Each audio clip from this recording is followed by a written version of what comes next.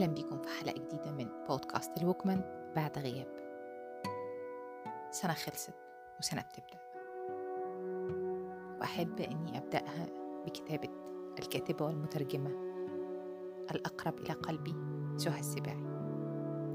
سهى كتبت: تمتحننا الحوادث والأحداث وتبخل علينا بإجابة نموذجية لننجو من اختبارها بشيء من كرامة واعتداد بالنفس.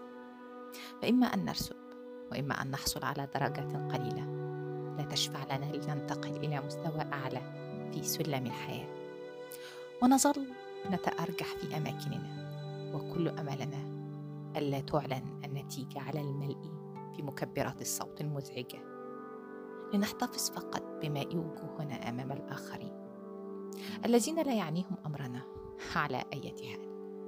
فالآخرون بدورهم مشغولون بإخفاء نتيجتهم في امتحانات عديدة، وهم مثلنا يطمعون في فرصة أخرى في الدور الثاني. أما الناجحون بامتياز فحق لهم أن يحصدوا ثمرة أرواحهم الشفيفة التي هدتهم إلى الإجابة الصحيحة. الديب، يناير 2022.